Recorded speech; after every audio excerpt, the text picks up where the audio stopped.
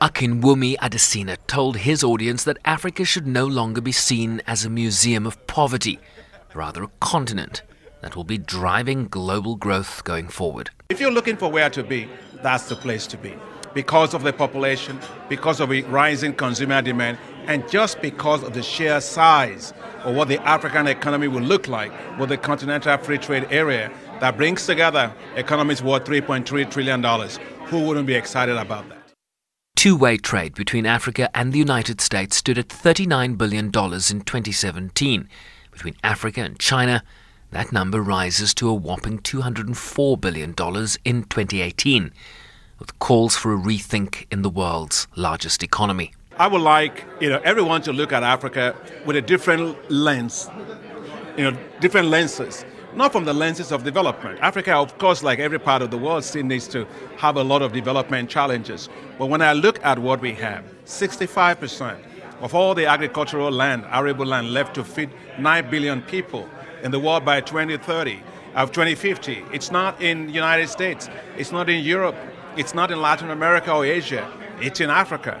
What Africa does without agriculture is going to determine the future of food, right, in the world. And so the key is to look at Africa as a place, as an investment destination, not necessarily as a development destination.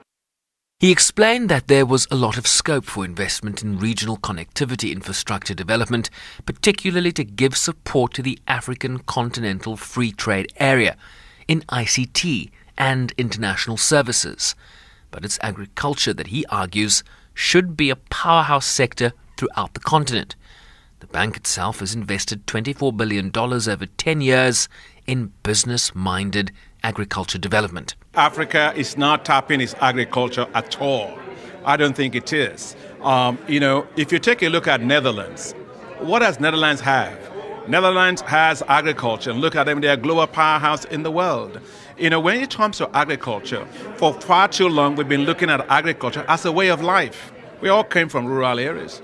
We look at it as some kind of development social sector. I'm sorry, it's not. Agriculture is a business. By the year 2030 on the continent, the size of the food and agricultural business is going to be worth a whopping $1 trillion. So if we're going to take people, millions of them out of poverty, we've got to turn agriculture into a mega sector that works for everybody. He called Nigeria and South Africa two critical powerhouses on the continent that have lagged in growth due to structural and other impediments that need reliable and stable electricity as a basis to grow. With the bank a major investor in Eskom, we asked President Adesina about its unbundling. That's a Commons decision. I can only speak from the perspective of lessons from other parts of the world. I think parts of the world also shows that monopolies are not efficient. Monopolies also cost a lot of money. It's difficult politically, obviously, because of the issues that have to be done. But I think what the government is doing is the right thing. Unbundling the power generation, the power transmission, and the power distribution. You get more efficient individual entities.